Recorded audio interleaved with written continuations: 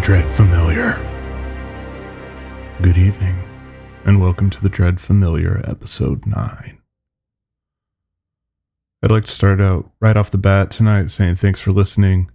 Thanks to everyone who has contributed to the show. If you want to contribute a story or a voice audition, it is submissions@thedreadfamiliar.com. Please give this show a like, a share, an upvote, a follow, a good rating. Any of those things help me out a lot, and I very much appreciate it. Tonight I'm taking things in a slightly different direction with a pair of fairy tales originally put into writing by the Brothers Grimm. The stories recorded by the brothers in the early 19th century were tales of folklore, at the time only existing in the minds of the people and passed down orally. Some served the simple purpose of entertainment, but some included harsh lessons and veered quite hard into the realm of the terrible and horrific. Of course, any fan of horror knows that many of the original fairy tales that we're familiar with in their modern animated form have a darker origin. Yet many of us have never actually taken the time to sit down and read these stories. So, although it's been done before, I'd like to present to you one very popular tale and one that is much less commonly known. Murder, cannibalism, and the devil himself all appear in this classic fairy tale, The Juniper Tree, by Jacob and Wilhelm Grimm. Long ago, at least 2,000 years, there was a rich man who had a beautiful and pious wife, and they loved each other dearly. However, they had no children, though they wished very much to have some, and the woman prayed for them day and night, but they didn't get any, and they didn't get any. In front of their house, there was a courtyard where there stood a juniper tree. One day in winter, the woman was standing beneath it, peeling herself an apple, and while she was thus peeling the apple, she cut her finger, and the blood fell into the snow. "Oh," said the woman. She sighed heavily, looked at the blood before her, and was most unhappy. "If only I had a child as red as blood and as white as snow." And as she said that, she became quite contented and felt sure that it was going to happen. Then she went into the house, and a month went by, and the snow was gone, and 2 months, and everything was green, and 3 months, and all the flowers came out of the earth, and 4 months, and all the trees in the woods grew thicker, and the green branches were all entwined in one another, and the birds sang until the woods resounded and the blossoms fell from the trees. Then the 5th month passed, and she stood beneath the juniper tree, which smelled so sweet that her heart jumped for joy, and she fell on her knees and was beside herself. And when the 6th month was over, the fruit was thick and large, and then she was quite ill. And after the 7th month, she picked the juniper berries and ate them greedily. Then she grew sick and sorrowful. Then the 8th month passed, and she called her husband to her and cried, and said, "If I die, then bury me beneath the juniper tree." And she was quite comforted and happy until the next month was over. And then she had a child as white as snow and as red as blood, and when she saw it, she was so happy that she died. Her husband buried her beneath the juniper tree, and he began to cry bitterly. After some time he was more at ease, and although he still cried, he could bear it. And some time later, he took another wife. He had a daughter by the second wife, but the first wife's child was a little son, and he was as red as blood and as white as snow. When the woman looked at her daughter, she loved her very much, but then she looked at the little boy, and it pierced her heart, for she thought that he would always stand in her way, and she was always thinking how she could get the entire inheritance for her daughter.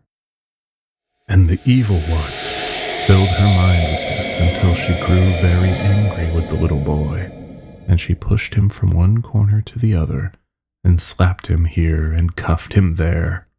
until the poor child was always afraid, for when he came home from school, there was nowhere he could find any peace. One day the woman had gone upstairs to her room, when her little daughter came up too and said, "Mother, give me an apple." "Yes, my child," said the woman, and gave her a beautiful apple out of the chest. The chest had a large, heavy lid with a sharp iron lock. "Mother," said the little daughter, "is brother not to have one too?" This made the woman angry, but she said, "Yes, when he comes home from school." When from the window she saw him coming, it was as though the evil one came over her, and she grabbed the apple and took it away from her daughter, saying, "You shall not have one before your brother." She threw the apple into the chest and shut it. Then the little boy came to the door, and the evil one made her say to him kindly, "My son, do you want an apple?" And she looked at him fiercely. "Mother," said the little boy, "how angry you look." "Yes, give me an apple." Then it seemed to her as if she had to persuade him. "Come with me," she said, opening the lid of the chest. "Take out an apple for yourself." And while the little boy was leaning over, the evil one prompted her. And crash! She slammed down the lid, and his head flew off, falling among the red apples. Then fear overcame her, and she thought, "Maybe I can get out of this." So she went upstairs to her room, to her chest of drawers, and took a white scarf out of the top drawer, and set the head upon the neck again, tying the scarf around it so that nothing could be seen. Then she set him on a chair in front of the door, and put the apple in his hand. After this, Marlene came into the kitchen to her mother, who was standing by the fire with a pot of hot water before her, which she was stirring around and around. "Mother," said Marlene, "brother is sitting at the door, and he looks totally white and has an apple in his hand. I asked him to give me the apple, but he did not answer me. I was very frightened." "Go back to him," said her mother, "and if he will not answer you, then box his ears." So Marlene went to him and said, "Brother, give me the apple." But he was silent, so she gave him one on the ear, and his head fell off. Marlene was terrified and began crying and screaming, and ran to her mother and said, "Oh, mother, I've knocked my brother's head off." And she cried and could not be comforted. "Marlene," said the mother, "what have you done? Be quiet and don't let anyone know about it. It cannot be helped now. We will cook him into stew." Then the mother took the little boy and chopped him into pieces, put him into the pot, and cooked him into stew. But Marlene stood by, crying, and all her tears fell into the pot, and they did not need any salt. Then the father came home and sat down at the table and said, "Where is my son?" And the mother served up a large dish of stew, and Marlene cried and could not stop. And the father said again, "Where is my son?" "Oh," said the mother, "he has gone across the country to his mother's great uncle. He will stay there a while." "What is he doing there? He did not even say goodbye to me." "Oh, he wanted to go and asked me if he could stay 6 weeks. He will be well taken care of there." "Oh," said the man, "I'm unhappy. It isn't right. He should have said goodbye to me." With that he began to eat, saying, "Marlene, why are you crying?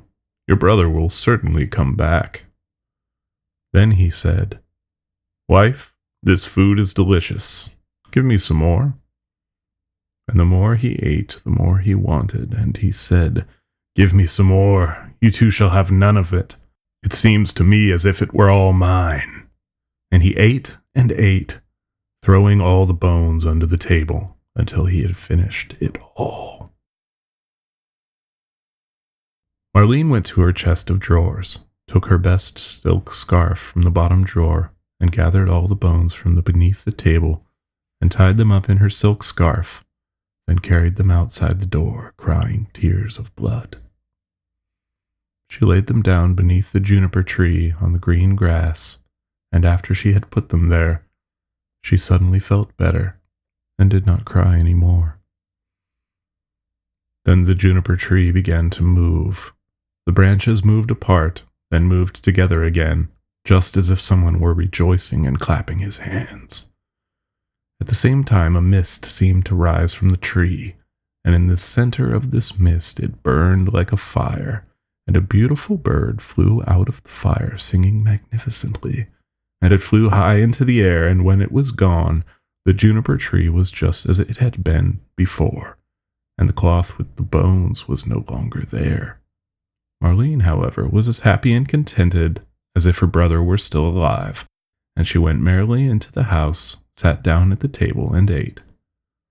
Then the bird flew away and lit on a goldsmith's house and began to sing.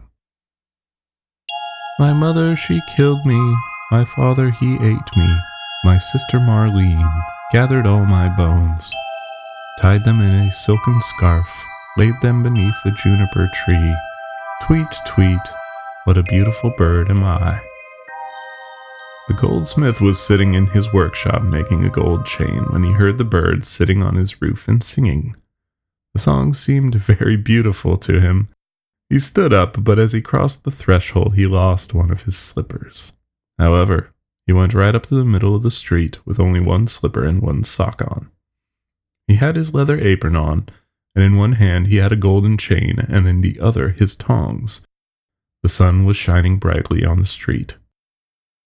He walked onward, then stood still and said to the bird, Bird, he said, how beautifully you can sing. Sing that piece again for me. No, said the bird. I do not sing twice for nothing. Give me the golden chain, and then I will sing it again for you. The goldsmith said, Here is the golden chain for you. Now sing that song again for me. Then the bird came back and took the golden chain in his right claw, and went and sat in front of the goldsmith and sang. My mother, she killed me. My father, he ate me. My sister Marlene gathered all my bones, tied them in a silken scarf, laid them beneath a juniper tree. Tweet, tweet, what a beautiful bird am I. Then the bird flew away to a shoemaker and lit on his roof and sang, My mother, she killed me. My father, he ate me. My sister Marlene gathered all my bones, tied them in a silken scarf, laid them beneath the juniper tree. Tweet, tweet, what a beautiful bird am I. Hearing this, the shoemaker ran out of doors in his shirt sleeves and looked up at his roof and had to hold his hand in front of his eye to keep the sun from blinding him. Bird, he said, how beautifully you can sing. Then he called in at his door, Wife, come outside, there's a bird here. Look at this bird. He certainly can sing. Then he called his daughter and her children and the journeyman and the apprentice and the maid, and they all came out into the street and looked at the bird and saw how beautiful he was, and what fine red and green feathers he had, and how his neck was like pure gold, and how his eyes shone like stars in his head. Bird, said the shoemaker, now sing that song again for me. No, said the bird, I do not sing twice for nothing. You must give me something. Wife, said the man, go into the shop. There's a pair of red shoes on the top shelf. Bring 'em down. And the wife went and brought the shoes. There, bird, said the man, now sing that piece again for me. Then the bird took the shoes in his left claw and flew back to the roof and sang, My mother, she killed me. My father, he ate me. My sister Marlene gathered all my bones, tied them in a silken scarf, laid them beneath the juniper tree. Tweet, tweet, what a beautiful bird am I. When he had finished his song, he flew away. In his right claw he had the chain, and in his left one the shoes. He flew far away to a mill, and the mill went clickety-clack, clickety-clack, clickety-clack. In the mill sat 20 millers' apprentices cutting a stone, and chiseling chip-chop, chip-chop, chip-chop. And the mill went clickety-clack, clickety-clack, clickety-clack. Then the bird went and sat on a linden tree which stood in front of the mill and sang, "My mother, she killed me." Then one of them stopped working. "My father, he ate me." Then 2 more stopped working and listened. "My sister Marlene." Then 4 more stopped, gathered all my bones, tied them in a silken scarf. Now only 8 were chiseling, laid them beneath. Now only 5, the juniper tree. Now only 1. Tweet, tweet, what a beautiful bird am I. Then the last one stopped also and heard the last words.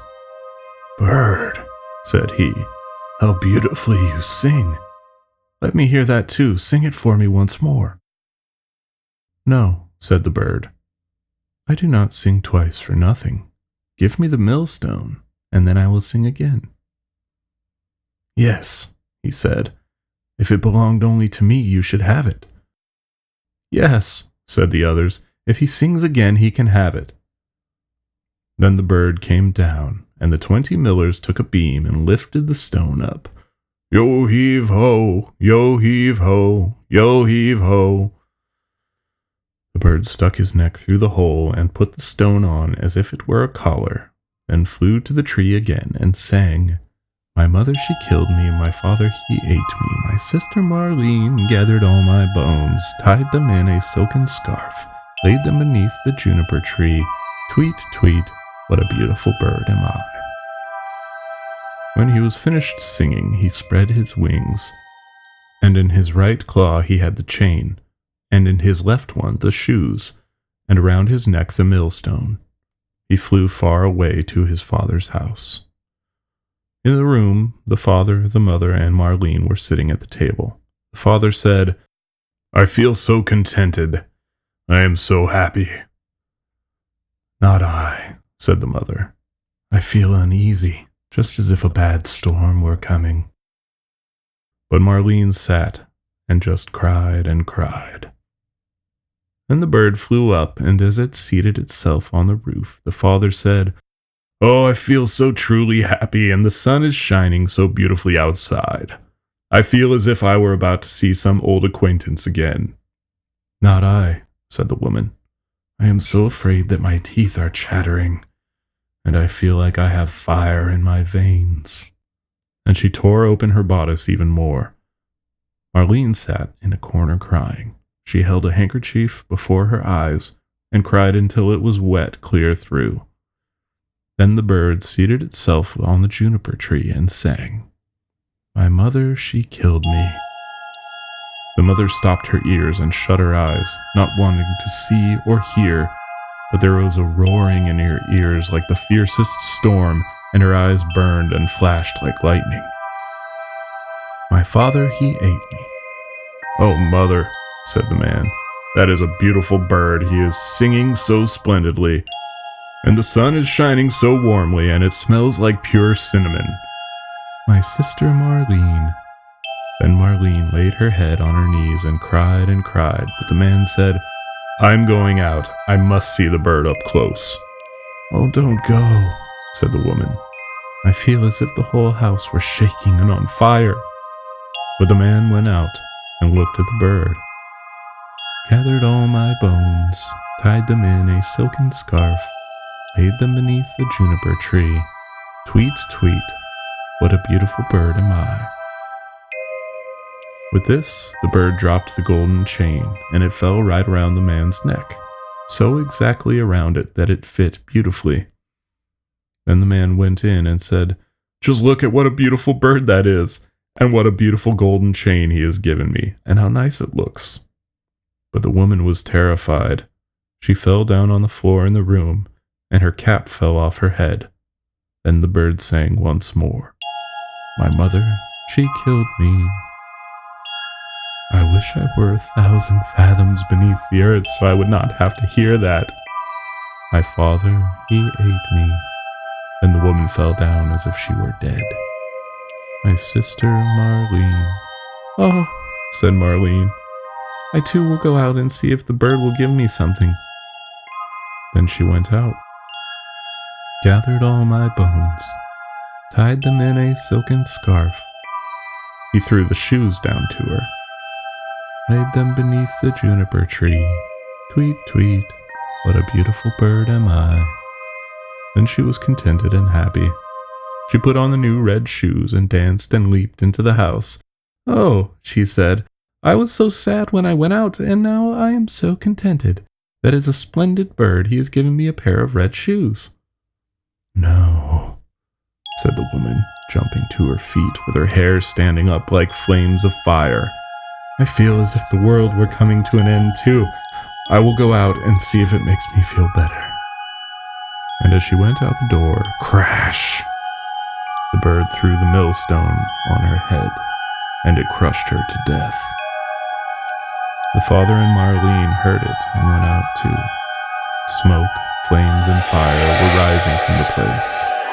And when that was over, the little brother was standing there, and he took his father and Marlene by the hand, and all three were very happy. And they went into the house, sat down at the table, and ate. The next story is one you've undoubtedly heard before, yet it is no less shocking in its succinct, almost careless handling of threats of murder and kidnapping, as well as the unresisted gifting of a daughter to a king. This is Rumplestiltskin. Once there was a miller who was poor, but who had a beautiful daughter. Now it had happened that he had to go and speak to the king, and in order to make himself appear important, he said to him, I have a daughter who can spin straw into gold. The king said to the miller, That is an art which pleases me well. If your daughter is as clever as you say, bring her tomorrow to my palace, and I will put her to the test. And when the girl was brought to him, he took her into a room which was quite full of straw, gave her a spinning wheel and a reel, and said, Now set to work, and if by tomorrow morning early you have not spun this straw into gold during the night, you must die. Thereupon he himself locked up the room, and left her in it alone. So there sat the poor miller's daughter, and for the life of her, could not tell what to do.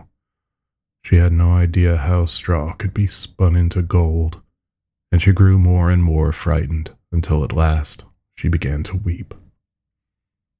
But all at once the door opened, and in came a little man, and said, Good evening, Mistress Miller. Why are you crying so? Alas, answered the girl, I have to spin straw into gold, and I do not know how to do it.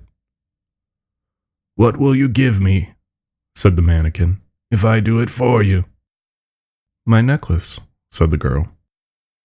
The little man took the necklace, seated himself in front of the wheel, and whir, 3 turns, and the reel was full. Then he put another on, and whir, 3 times around. And the second was full too, and so it went on until the morning, when all the straw was spun, and all the reels were full of gold. By daybreak the king was already there, and when he saw the gold he was astonished and delighted, but his heart became only more greedy. He had the miller's daughter taken into another room full of straw, which was much larger, and commanded her to spin that also in one night, if she valued her life. The girl knew not how to help herself and was crying, when the door opened again, and the little man appeared and said, What will you give me if I spin the straw into gold for you? The ring on my finger, answered the girl. The little man took the ring, again began to turn the wheel, and by morning had spun all the straw into glittering gold. The king rejoiced beyond measure at the sight, But still he had not enough gold, and he had the miller's daughter taken into a still larger room full of straw and said, "You must spin this too, in the course of this night, but if you succeed, you shall be my wife." Even if she be a miller's daughter, thought he, I could not find a richer wife in the whole world.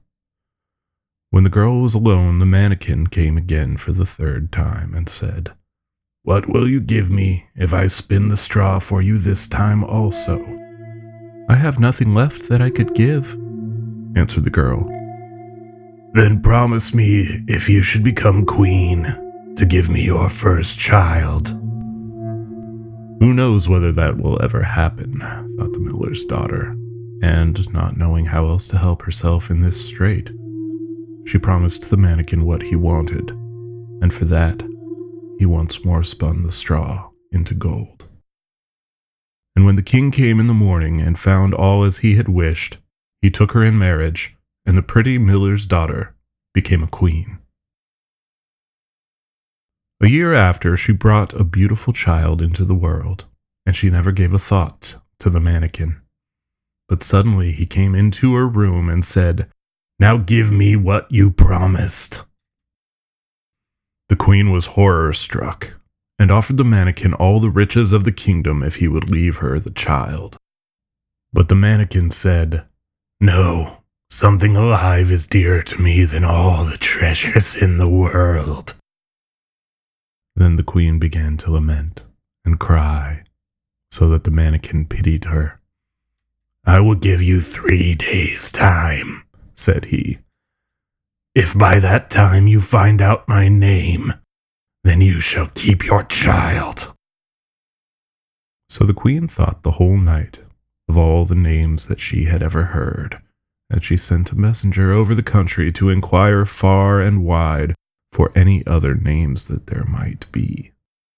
When the mannequin came the next day, she began with Caspar, Melchior, Balthazar, and said all the names she knew, one after another. But to every one the little man said, "That is not my name." On the second day, she had inquiries made in the neighborhood as to the names of the people there, and she repeated to the mannequin the most uncommon and curious. "Perhaps your name is Short Ribs, or Sheepshanks, or Lace Leg." But he always answered, "That is not my name."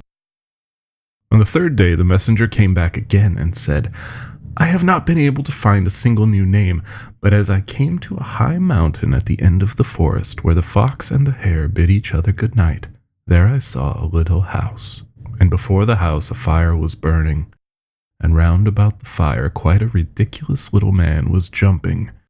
He hopped upon one leg and shouted, 'Today I bake, tomorrow brew, the next I'll have the young queen's child. How glad I am that no one knew that Rumplestiltskin I am styled.'" You may imagine how glad the queen was when she heard the name. And when soon afterwards the little man came in and asked, "Now, Mistress Queen, what is my name?" At first she said, "Is your name Conrad?" "No." "Is your name Harry?" "No."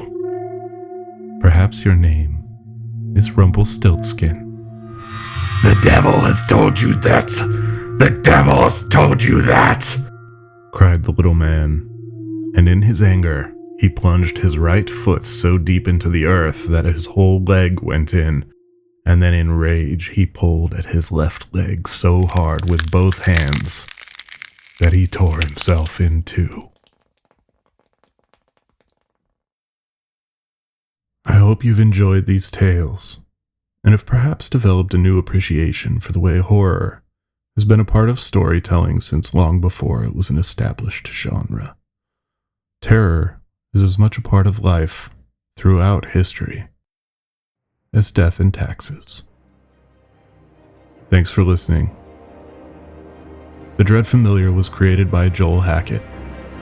Tonight's stories were written by Jacob and Wilhelm Grimm. Good night.